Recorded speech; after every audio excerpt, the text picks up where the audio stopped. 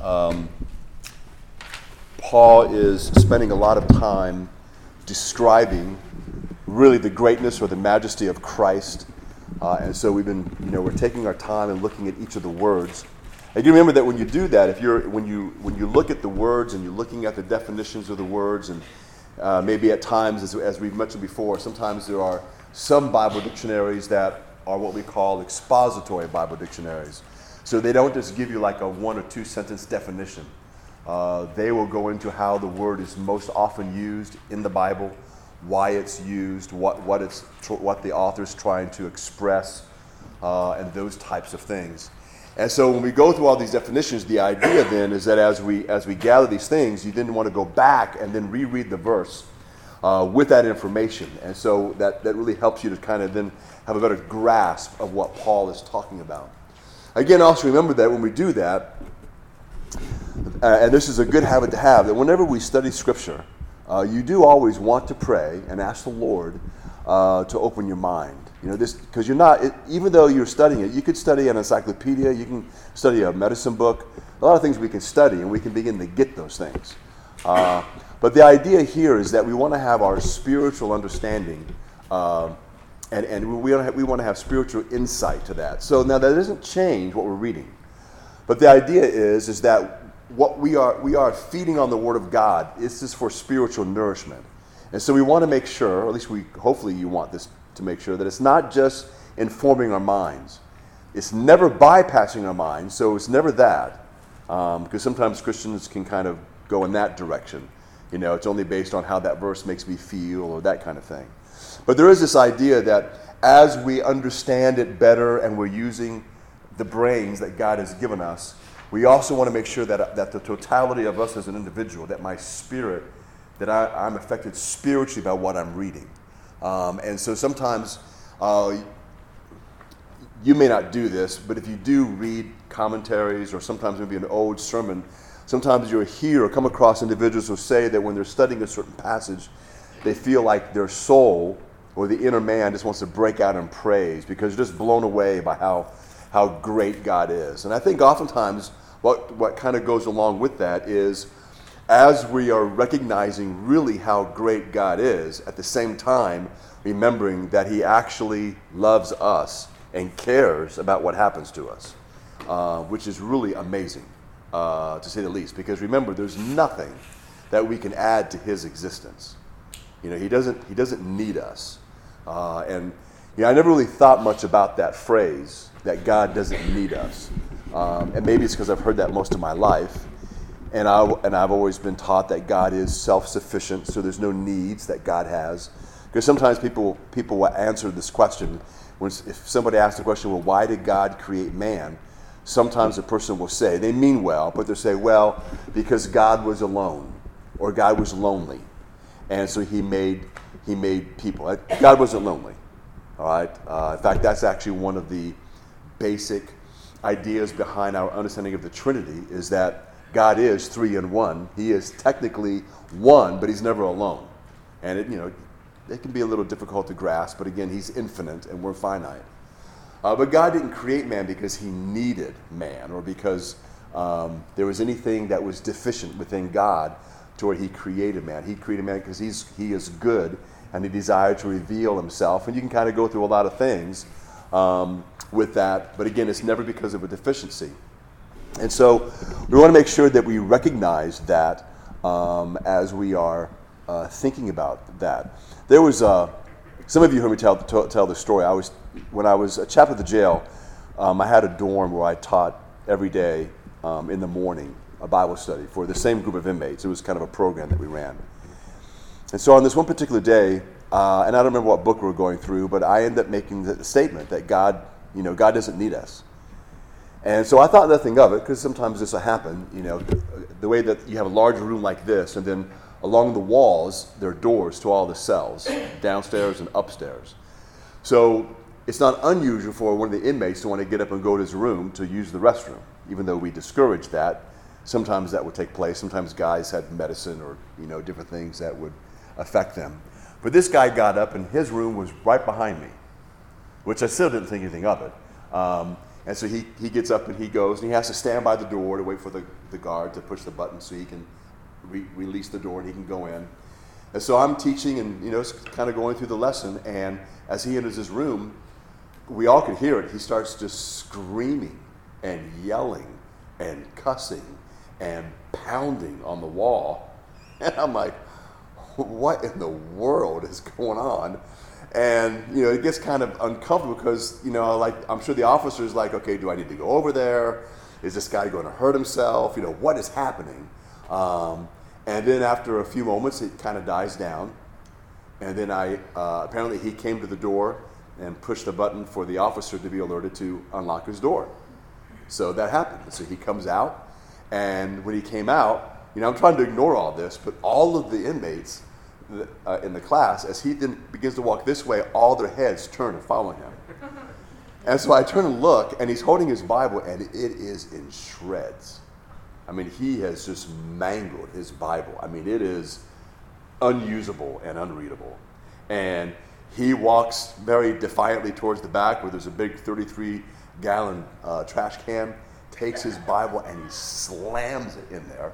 And of course, by this time, I'm not talking, no one's talking, everyone's looking at him. And so then after he does that, he points his finger at me and he yells. And I find out at that moment what he's upset about. And he says, if God doesn't need me, then I don't need him. So now all the inmates are looking at him. So after he finishes that, they all do this. And they're looking at me. And so we begin to have this conversation, and I say, well, it's true, God doesn't need us, but we absolutely need God. And I began to explain what I meant by that, and then point out how good God is, and that we are incomplete without him, and kind of with all the things leading back to why he came in the first place, because we are the enemies of God, and we need to be reconciled, and kind of with the whole gospel thing. And so he would ask questions, and every time all the inmates would look at him, they look at me, look at him, look at me. So then at the end, he's standing there like this, and then he says, well, then I guess if all that's true, I need to reassess what I think. And I go, yes, you do. And I said, if you would like, I'm more than happy to get you another Bible. And he said, I would like that. Now, the thing that was, I thought, kind of funny was spontaneously, all the other inmates, yeah! clapping their hands, and so then he sat down and we continued on with class. But I just had never even imagined that some individual hearing that statement, God doesn't need us, would even affect them. But in his mind, that blew him out of the water, because he's thinking, and I think as I got to know him a little bit later, I think what was going on in his mind was, so if God doesn't need us, he's probably used to the idea that there has to be something about us that God needs that kind of motivates God to have a relationship with us or to care about us. If you don't have that, you don't have leverage. If there's no leverage, you realize he doesn't need us. I'm really at his mercy. And that can be kind of scary. Would it be proper to say that he doesn't need us, but he wants us? Yeah, there's nothing wrong with that. But we do need to make sure that we clearly recognize that it's not because of any deficiency in God. Because there are a lot of people, even Christians, who think that. They've not really thought it through, but they think that. So if you think about it, it's actually good that God is that way, because what kind of God would he be if we had leverage over him? Now the relationship is very different. Many of us sometimes, correct. Well, at least not the God of the Bible. In our relationships with others, there are some people, maybe many people, that they don't understand how a relationship works. In their mind, you always have to have leverage. They want, like in jail, it's common. You want people to owe you. You don't owe anybody else. There's that control there. Sometimes in marriage relationships, especially if the husband is abusive, whether it's verbally or physically or both, the idea is control. leverage and control. The idea of there being love and that being coupled with trust. They may use the word love, but they don't understand what that is. So the idea that you just trust this individual and you have no control over things is a kind of, they've never been in a relationship like that. And so they believe they're in a position of weakness, and they don't like that. So sometimes we have a lot to learn about relationships, and the relationship we have with God can be helpful with that. And again, that's why when we emphasize the fact that God is good, that's why the good we receive from him is not because we're performing. He does want us to obey, and he has promised to bless us if we obey. But God's goodness to us is not because we earn it, either before salvation or after salvation. It's because he's good. And if you think about it, it's very similar to when we give gifts to our children. We sometimes will say that we're giving them Christmas gifts if they're good. But most all of us understand that our kids are not good. They do disobey. And we still give them Christmas gifts because we love them. And to a degree, anyway, we are good. We're not so good that, God owes us. But you know what I mean. So it's that kind of idea. Question? And I know there's no definitive answer, maybe there is, and I just don't know it. Why did God create Satan, or is that too long of a conversation? That is way too long. We're covering that on Sunday mornings in Sunday school. Okay. We spent an hour on that. Okay. So I can't do it here. Well, if you don't answer, just say something. Huh? And it was awesome. Yeah, it was a good discussion. Huh? Well, yes, that's true. But there's more to it than just that. But yeah. Okay. So back to verse 16. So again, it says, "For by him all things were created, in heaven and on earth, visible and invisible, whether thrones or dominions or rulers or authorities. All things were created through him and for him." So again, the word "for" is connecting it to what he's been talking about. He's asked the question before, which is, so Christ is preeminent in creation. Why is that the case? Now the answer is going to begin to be given, and it begins immediately. You have the words "by him" or the words "in him." This is what we left off with last week. So the idea here is that Christ is the sphere within which the work of creation takes place. So what he's getting at here, what some people haven't thought about is, we often will say God created the heavens and the earth, and we understand what God did the first 6 days of creation, etc., etc. Well, the Bible, remember, there's the Trinity. The Trinity is involved in every aspect. The whole Godhead is involved in what's going on. Here, what Paul is emphasizing to us is Christ in creation. Christ, and he's telling us here that Christ is Jesus. Second person of the Trinity. Second person of the Trinity is the Creator. He's the one who is doing these things. So again, we don't think of Christ in the sense that he is always separate from the Trinity. We would say the triune God created the heavens and the earth, and that is correct. But we want to make sure that we don't somehow think of Christ as not being involved at all, because that seems to be the natural default of position, because they've never heard anyone say Jesus created the heavens and the earth, because we don't say it that way. But that's not incorrect to say that. And here he's making that clear, that Christ is the sphere within which the entire work of creation takes place. As it is written, one individual says, "All the laws and the purposes which guide the creation and the government of the universe reside in him." So when you come across a phrase like the government of the universe, think of that in terms of how we understand the laws of the universe, the law of gravity. Okay, so how the earth rotates and the speed of rotation and how the planets orbit, all of those things are governed by laws that were established by God. And so so God is the one who set all those things in place. And of course, what Paul will make clear is he's the one that holds all those things in place. All those things work the way they work because he exists. All right, so it's not like he's working at this. All right, it's just it exists because he exists. That's the power that he has, and that's what he's explaining here.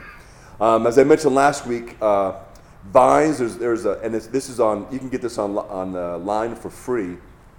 It's called Vines Expository Dictionary, and it's one of those dictionaries that kind of adds some more meat to words in helping us to understand them. And so he says that phrase there, in him, describes him, that's Christ, as the designer, the one who, in fellowship with the Father, determined the condition of all things and the laws which govern and control them. And then as we finished last week, I mentioned a guy named John Eadie. That's a set of some older commentaries, not real old, but it's very, very solid. And he says this, we hold that the act of creation rests in Christ originally, and its completion is grounded in him. He is not simply the instrumental cause, but he is also primary cause. The impulse to create came upon him from no coordinate power of which he was either the conscious or the passive organ. So all he means by that is it was of Christ. Christ was the one who determined this. He was the one who empowered this. He was the one who came up with this. He was the one who followed through on this. So again, the importance then of all these definitions is what they're trying to drive at is helping us to really catch the strength and the depth of what Paul is saying. What Paul is saying is basically no small thing. It's a very important, very deep thing that we can sometimes easily overlook. In the phrase, all things were created in him, again, that means that Christ is the motive, the desire, he is the energy, all of that is in him. Christ was not just like a builder who was basically building a plan according to the plans of another architect, but he is the one who designed it. It's his own conception. So it'd be like a man who's an architect who draws the plans and then he builds his own house. That's kind of the idea with what's going on here. So, I think I have in your notes there, and we won't go over it again, but we talked a little bit about the Jehovah's Witnesses and their translation, which again is not a translation. And when they get into all that, they add some things because they believe that Christ is the Son of God and that he was created. So they believe that he was actually created first, and then everything else was created. So that's what they kind of keep driving at with what they believe. And of course, we would say that no, that's incorrect. Christ was not created.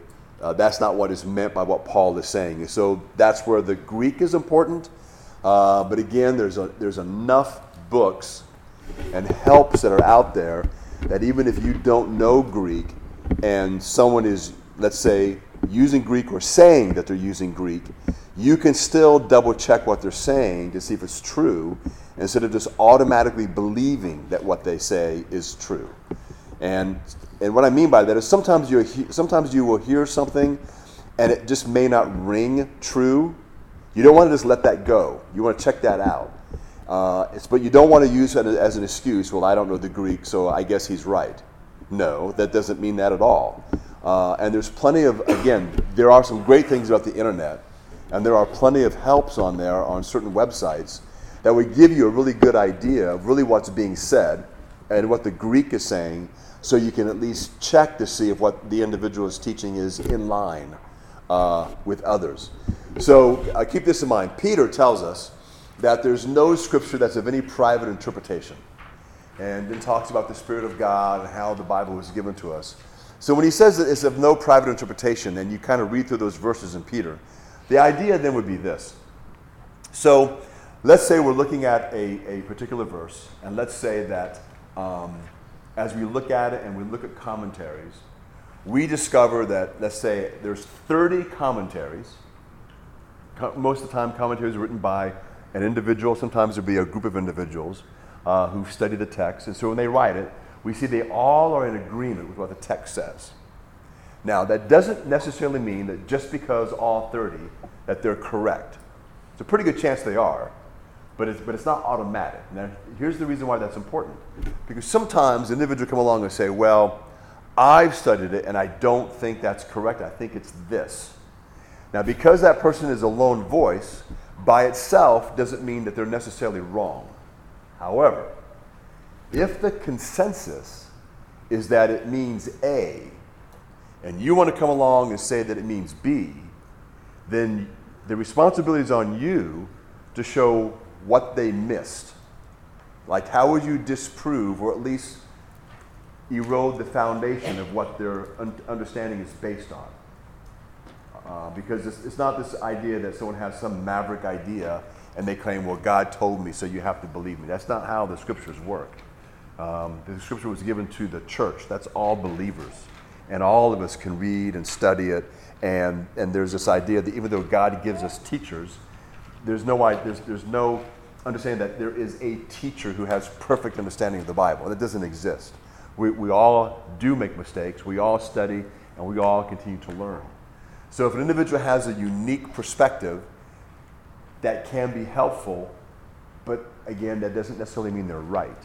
And so there is a way to check. So when it comes to like the rise of all these different cults, and just so you know, even though we understand there's the major ones like Mormonism, Jehovah's Witnesses, etc., there are 3,000 to 4,000 different cults just in America. A cult will be labeled as that kind of a group by like the FBI if they have about 200 followers. So there's 4,000 groups like that in this country. That's amazing. And over 80% of them use the Bible. They use it wrongly, but they use the Bible. I don't know if you remember the Branch Davidians and David Koresh, but he used to have 4 or 5 hour Bible studies every day. He was wrong on what he said, but they studied the Bible. And so sometimes we hear individuals say, well, he must have been right because he used the Bible. That doesn't mean that. We have to go back and study it and look at it. And so that's why all these sources and all these different things we have available, one of the reasons why they've been made available by some of these companies or by certain Christians is because they're doing all they can to make sure we have the tools and resources so that we're not easily led astray. Because we tend to be easily led astray, but there's things out there to help us. And for some individuals who may not have an opportunity for whatever reason to go to a church that's really trying to study and feed their people, they're kind of in no man's land, so to speak. But there's a lot of things that are out there. So I say all that because, again, there are a lot of people who are trying to manipulate people. They're out there. They are trying to get people to follow them because it feeds their ego. They want to live off of your income, that kind of thing. And that's the danger of the internet, is people can get a following, they can get a hearing, and if people aren't going to be faithful in checking things out, then they can be led astray and then begin not only to believe the wrong things about Christ, that can affect you spiritually. And so your understanding of Christ begins to diminish, and then your spiritual life begins to diminish, and you have a lot of difficulties with that. So going on to verse 16, he says, "For by him all things were created in heaven and on earth, visible and invisible, whether thrones or dominions or rulers or authorities, all things were created through him and for him." So when he talks about visible and invisible, what is he getting at there in what he's saying? So again, from the commentary by John Eadie, he says this: the meaning is what exists within the reach of vision and what exists beyond it. The object of which the eye can take cognizance and the glory which the eye has not seen are equally the handiwork of Jesus. This assertion is true, not only in reference to the limited conceptions of the universe current in the apostles' day, but true in the widest sense. The visible portion of the creation, consisting of myriads of stars, is but a mere section or a stratum of the great fabric. In proportion as power is given to the telescope glass, are new bodies brought into view. Nothing like a limit to creation can be described. The farther we penetrate into space, the luminaries are neither dimmer nor scarcer, but worlds of singular beauty and variety burst upon us. And the distant stardust is found to consist of orbs so dense and crowded as to appear one blended mass of sparkling radiance. Rays of light from the remotest nebulae must have been 2 millions of years on their inconceivably swift journey to our world. The nearest fixed star is 21 billions of miles from us, so that between it and us there is room in one straight line for 12,000 solar systems, each as large as our own. All this is the result of Christ's omnipotence and love. Now, when this guy wrote this, that was before the Hubble and before, what's the new telescope? Is it Webb? Is that the new one? Thank you. I thought it was. So anyway, they're sending us pictures of things that no man has ever seen before. No one's ever seen them. And what he says in there, we can never speak of a limit to creation. We haven't reached the edge. I don't know if there is an edge. I guess there's an edge. I don't know. I don't know. I don't think the universe is infinite. Only God is infinite. But all I know is that if there is an edge, it's really far away, to say the least. All right, but the point is that the things that we see, as well as the things that we haven't seen, all that is part of what Christ has created and what he's done. So again, the whole goal of this is just to kind of cause you to use your imagination, so to speak, in the broadest sense and be amazed that, again, everything that you can think of, everything that's conceivable, that's what Christ did. That's what he did. I mean, it's phenomenal. And if you really think about it, when my kids were young, we used to go outside and look at the stars, or I'd take them outside and look at flowers, and I would ask them all kind of questions. And one of the questions I'd always ask them is, like just when it comes to flowers, I go, why do you think God made these flowers of all these different colors? Why did he do that? And of course, little kids, because he wanted to, because he thought they were pretty. I go, yep, this is exactly why. And then he gave us the ability to see it, which is really cool, because it's fascinating. Even for guys, flowers are really cool. All right? When you look at space, it's unbelievable what they're showing us. And again, that's just all of Christ. It's just, his vastness is truly, truly incredible. But then he says this, he adds to this, after the phrase visible and invisible, he says, were the thrones or dominions or rulers or authorities. So when it comes to that, thrones, dominions, rulers, authorities, he is talking about the supernatural spirit world. The supernatural spirit world is highly organized. We do not completely understand it or its hierarchy. We know when he talks about angels, there's certain angels that we have the names of. One of the angels is the archangel. They're not all archangels, and there's the seraphim and the cherubim. And so there's organization there. There's all these things that are going on. It's not chaos that exists. There's order to all of this. And he's just reminding us here with this terminology that whatever you can imagine as far as spiritual beings and power and all of that, Christ is over that. He created all that, and he's the ruler over all that. There are people who sometimes have a lot of superstitions. Sometimes they may have a lot of really strange or good ideas about the supernatural. But again, all of that is under the dominion of Christ. And that's, again, what he's getting at. He is before those things. He is above those things. So those things do not have any power over him in any way. Now, part of the reason why he wrote that is because during the days of Paul, and it is believed by some of those that were in Colossae, and of course it wasn't the only place it happened, it was not uncommon, both among the Jews and among others, to worship angels. And again, remember, there was in part of the Gnostic beliefs, or in some of the Gnostic teachings, the belief was that Jesus was just like an angel. He was just really powerful. And so he's trying to make clear here that he is above all of that all that is subservient to him in every way. Question? Yeah, I know we obviously have demonic activity. I got a two-part question. One is, do you think angels are real involved with our lives? Or is it more he uses people? And then also, there was obviously demon possession in the Bible. Is that still going on, or is it more influence, or is there no way to know? There's a way to know. It's got nothing to do with what we're talking about. Let's see. The first one, angels. Angels are involved in our lives doing the bidding of the Father.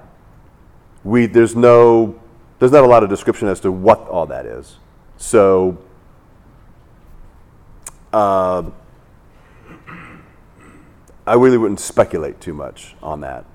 I think we can recognize maybe things that. Remember reading the testimony of a guy once. He went to Vietnam. He was a preacher. And he said that wherever he was, they were coming under bombardment by the enemy. And he said he saw a mortar shell coming at him. I'm not sure if you can see a mortar shell coming at you because I don't know how fast they travel. But he says an angel swooped in and caught it between its wings and carried it away. Maybe it did, maybe it didn't. I don't know. But people have stories like that. I don't let those things rent space in my head. So if they want to believe that, it's okay. I don't. But it doesn't matter. When it comes to the whole demon thing, we would just have to talk about that another day, because again, that would take 30, 40 minutes to get into all that. No, it's okay. Yes. Since God made us dominion over all living things. Gave us dominion over the earth, yeah. Mm-hmm. Yeah. Mm-hmm. What do you think might be one of the reasons why he created man? Well, he did create man to do that, but we no longer have dominion over the earth. We lost it when we sinned. Satan is now the one who's called the ruler of this age. Now, that will be taken back when Christ returns. But yeah, we are to have dominion. That was a responsibility that we were given.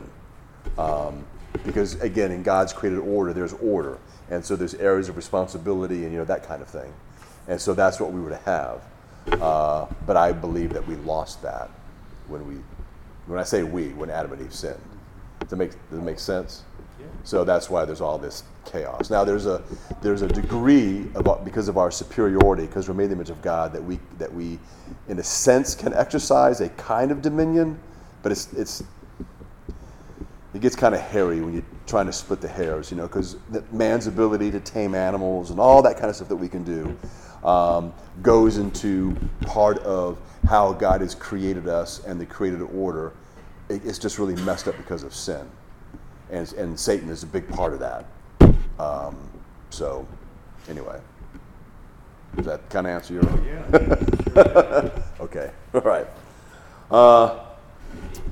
I didn't write down the exact location of this, but basically, later on in the book of Colossians, Paul writes, "Let no one disqualify you, insisting on asceticism and the worship of angels, going on in detail about visions, puffed up without reason by his sensuous mind." In the New American Standard, it says, "Let no one keep defrauding you of your prize by delighting in self-abasement and the worship of angels, taking his stand on visions he has seen, inflated without cause by his fleshly mind." So we do see some of that today in the church, because some individuals will talk about their encounter with angels, etc. And when people hear those stories, they view those individuals as either having a special experience or being special, whatever, and somehow that qualifies them to speak about whatever they speak about. And that's one of the ways that false doctrine enters into the church, is Christians allow that to happen because they use the wrong criteria in determining who they're going to listen to and who they're not going to listen to. So that's why he says there, and why also Paul brings up this idea that Christ is, again, preeminent over all of these things. So he wants to make sure he's leaving no stone unturned, that when it comes to the spiritual world, the physical world, or the material world, whether it's what we see or what we don't see, the bottom line is Christ is preeminent. He's the creator. He is over all.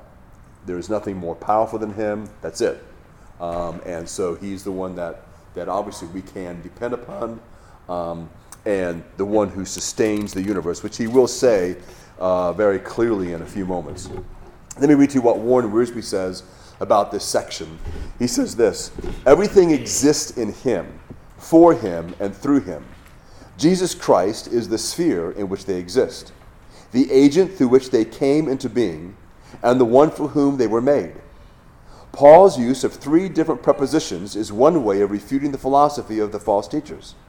For centuries, the Greek philosophers had taught that everything needed a primary cause, an instrumental cause, and a final cause. The primary cause is the plan, the instrumental cause is the power, and the final cause is the purpose. When it comes to creation, Jesus Christ is the primary cause. He planned it. He is the instrumental cause. He produced it. He is the final cause. He did it for his own pleasure. So again, that just kind of summarizes everything that Paul is saying in this passage. So I want to go over with you 4 implications of all of this in relation to the theory of evolution. Again, remember that the theory of evolution is not some harmless philosophy or theology that's out there. Again, it is a theory. It's very important, even though most of the time when it's taught, the word theory is not used. Remember that it's never been proven. Okay, you read all the science books you want. Evolution has never been proven. It's assumed to be true, or assumed that's how things are. They do use certain terms when they speak of evolution in the sense of micro and macro. So micro, you can use the word evolution. It may not be the best word because of confusion, but it's not incorrect. And what that means is, there's a famous story that Darwin made famous when he was observing these finches, and he talked about how long their beaks were, and there were times when their beaks were longer, and when their beaks were longer, it corresponded with there being a drought, and it was more difficult to break into these seeds that they needed for food. And there was a time when their beaks would shorten, and that was when there was more rain, and it was easier to break. And so he kind of talks about that, and people talk about this being an evolution. Well, the bottom line is God made that bird so that beak would do that. You know, it's a variation within. But what we do know is this: that finch never becomes a beagle. Okay? That's macroevolution. The idea that, if you think about it, every single living thing came from the same place.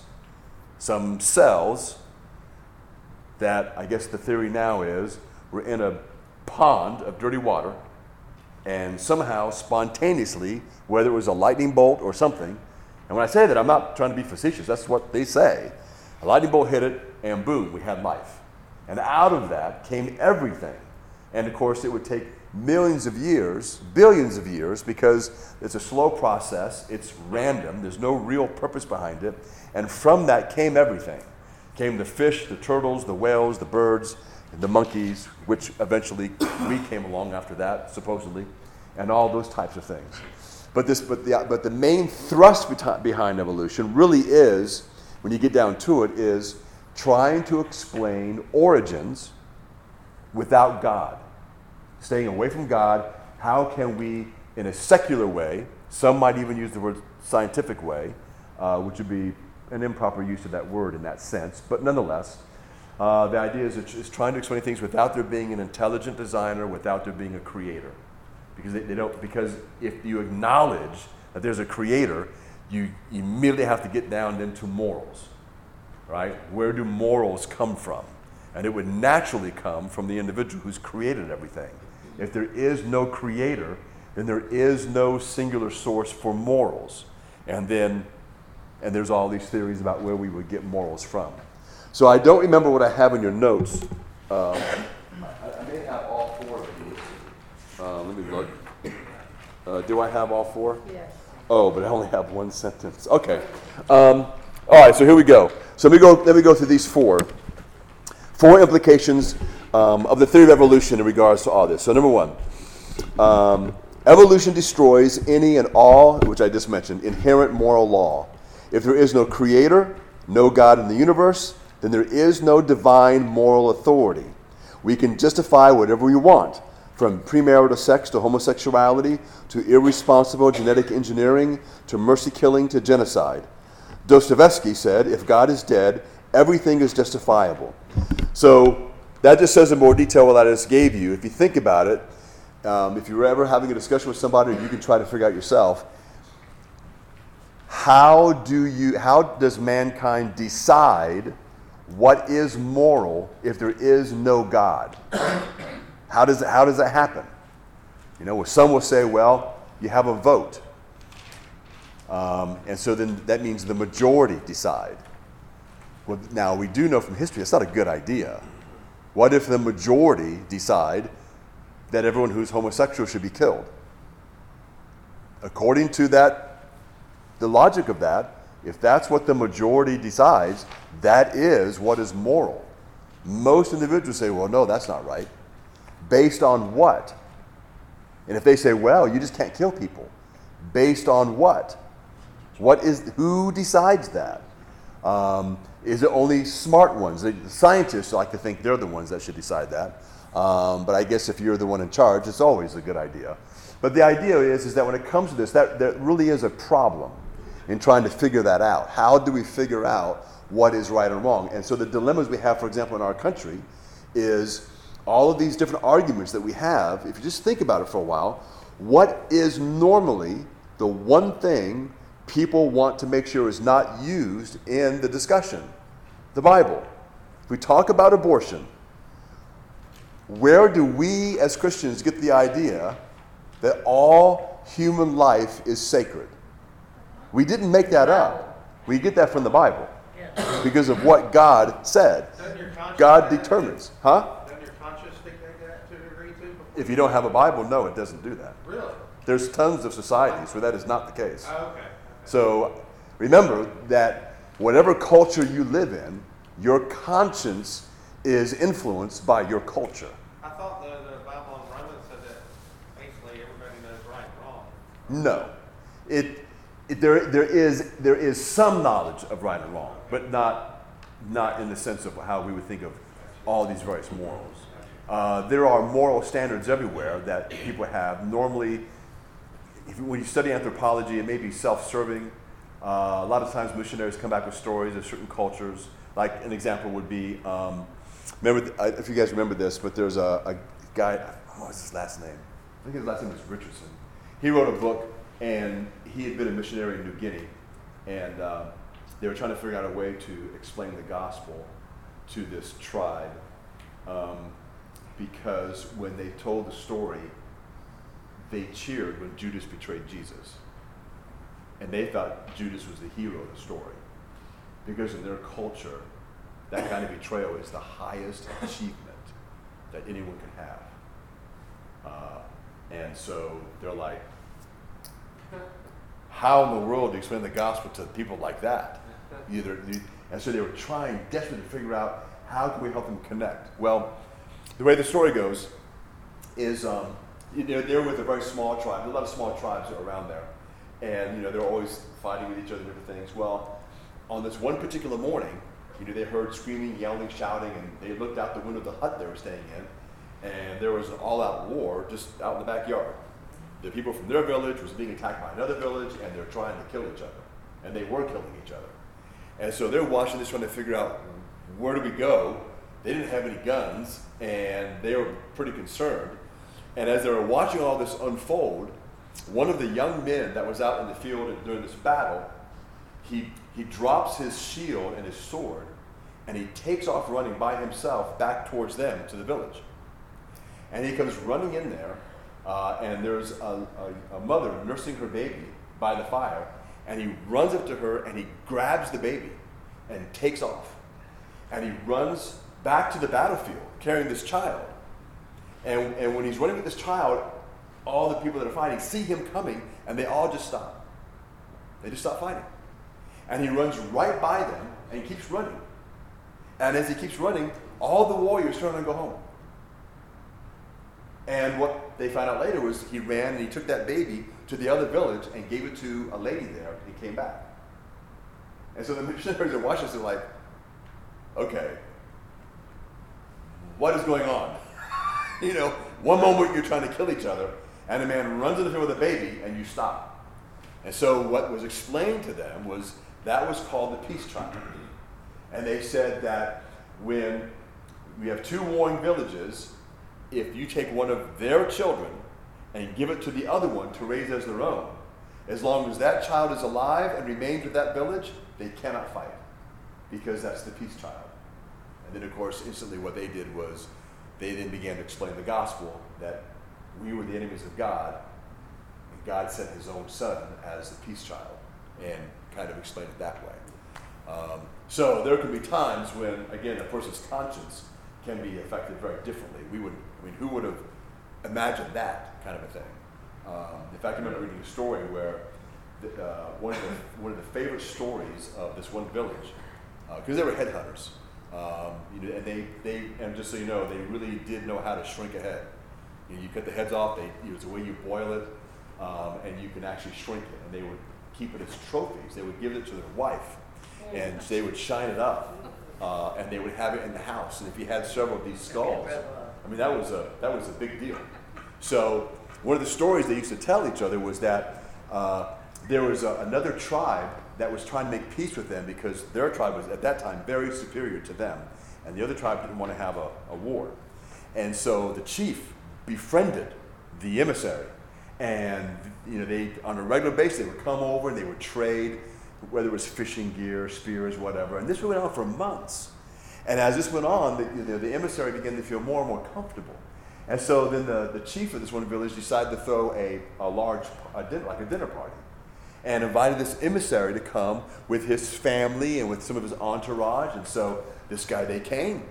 And so they all came and they sat around these tables that they had set up, and they're all sitting there and they're bringing out the food.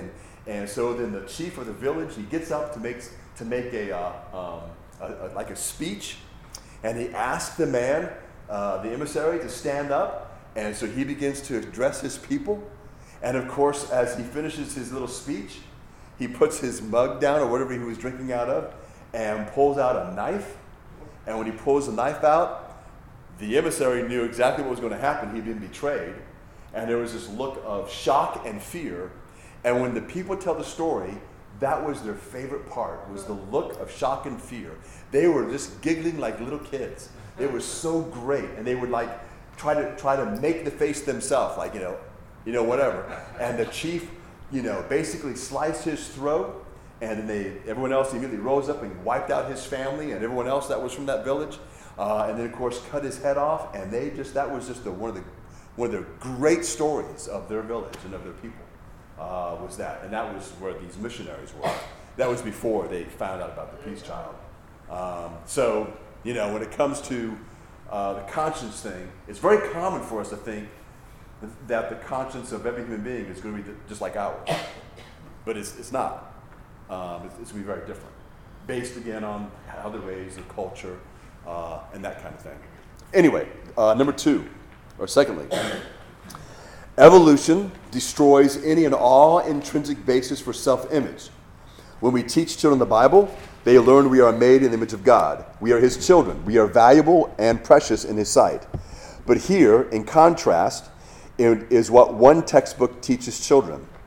To be sure, both butterflies and humans have descended from a remote common ancestor, most likely a small worm-like marine animal resembling a flatworm. There's an individual named George Gaylord Simpson. He's dead now, but he was a leading evolutionist. He wrote this: "In the world of Darwin, man has no special status other than his definition as a distinct species of animal. He is akin, not figuratively, but literally, to every living thing, be it an amoeba, a tapeworm, a seaweed, an oak tree, or a monkey." So the question then is, what long-lasting, generation-shaping impact do you think that kind of teaching has on an individual's self-worth? So there's been a lot of talk about self-worth, self-value, all that along the way. Again, remember that if you take away God in the Bible, what would it be based on? There's nothing really to base it on. You are not special. You're not. You're just whatever. A friend of mine sent me something. I'll have to read it to you next week. It is an article, or kind of like a little speech this lady wrote. These two ladies, they're friends. They're both atheists. And the one friend died. And my friend, who's a pastor, said he was talking to the one lady because the other lady said they wanted nothing about God in the funeral, nothing. And so he asked the question, so what would I even say? Well, she wrote this thing up, which he's not going to say. But it is the emptiest, most hopeless thing that you'll ever hear. And I thought when I read it, I misunderstood his text. And I thought that whoever wrote that was mocking those who were believing what she believed. He said, no, she's serious. And it's quite phenomenal. So I'll read that to you next week. I promise you, you will just shake your head in disbelief. Yes? What's so funny about how these folks that actually believe that, I think there's a story about the eating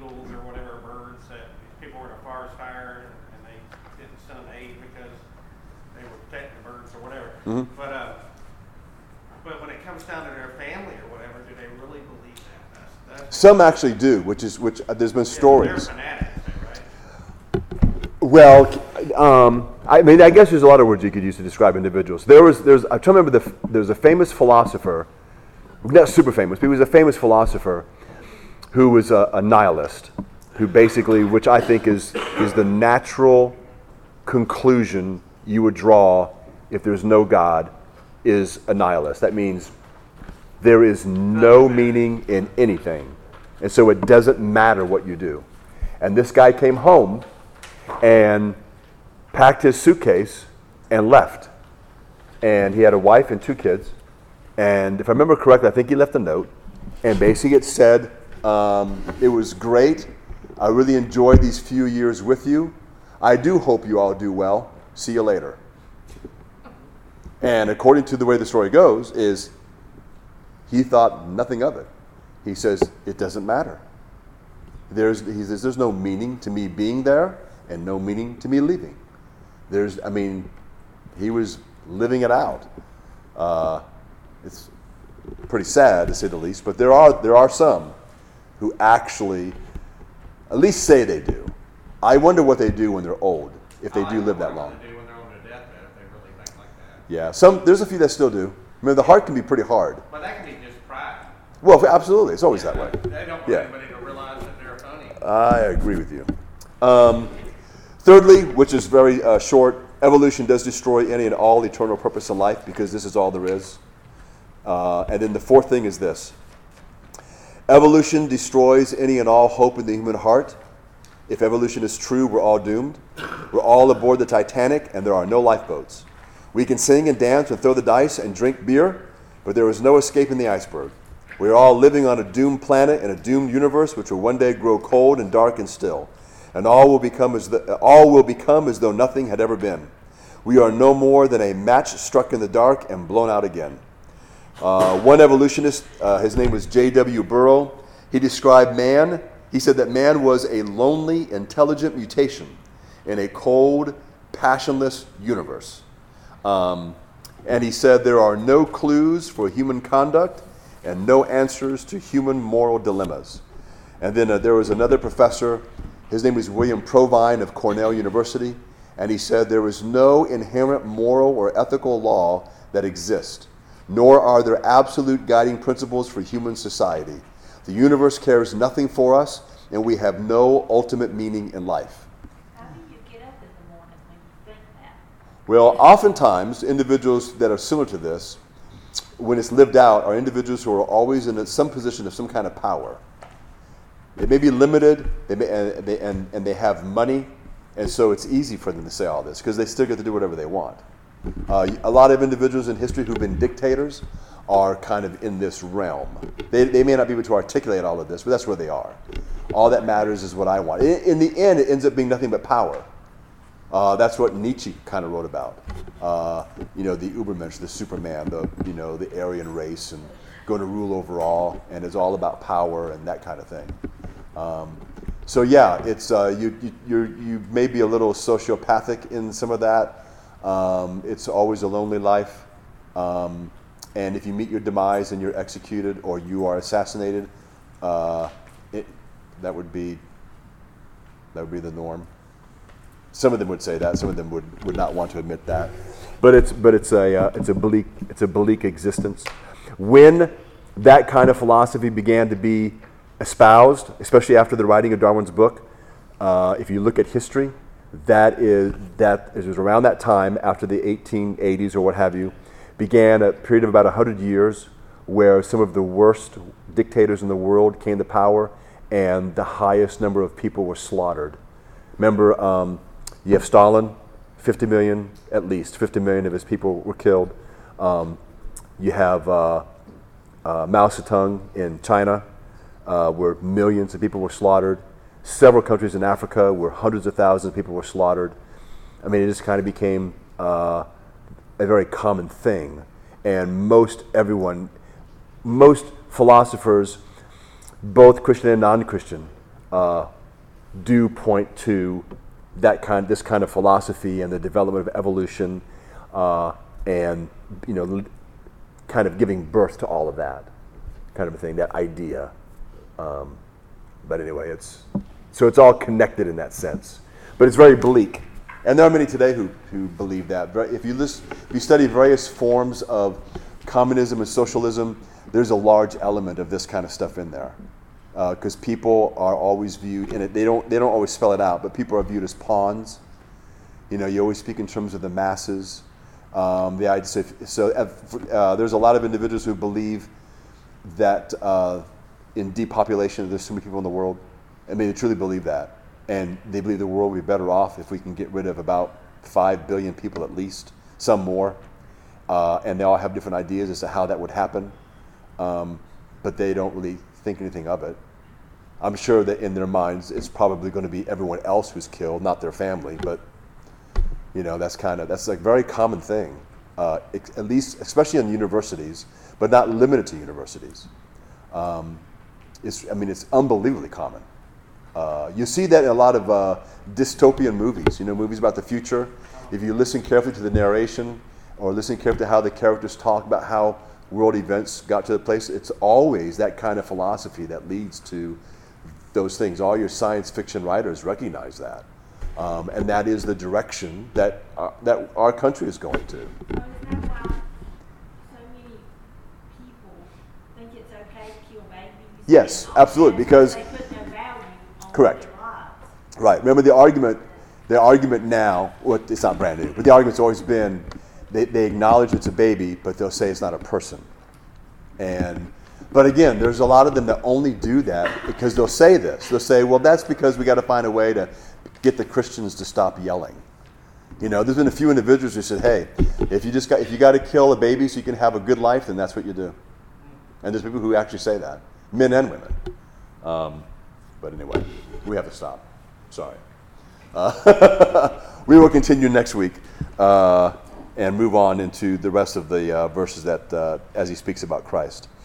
Father, as always, we are grateful for what you've given us, and we thank you, Father, for the truth of the word. Father, we are amazed when we think about the direction that the world is going in, and even from where the world has come. And Father, when it's godless, it is incredible. And we are aware of the evil. I pray, Lord, that you remind us that we would be the same if it was not for Christ. And that there are many who are living this kind of life or living out this kind of philosophy who either are unaware of Christ and their hearts have been hardened by sin and their judgment has been hardened by sin. And Father, we know that the only answer is Christ. And we pray, Lord, that if nothing else, that we will be committed to sharing Christ with those that we meet. And ask, Lord, that you would be kind and patient as we seek to tell those who don't know you that they may come to know Christ. We know, Lord, in the end that all these things will be changed when the Lord returns. And Father, we would like that to happen as soon as possible. Father, we ask that you would keep us safe as we are dismissed and as we go home, and that you would watch over us and use us, Father, to your glory in the lives of others. And we do ask these things in Christ's name. Amen.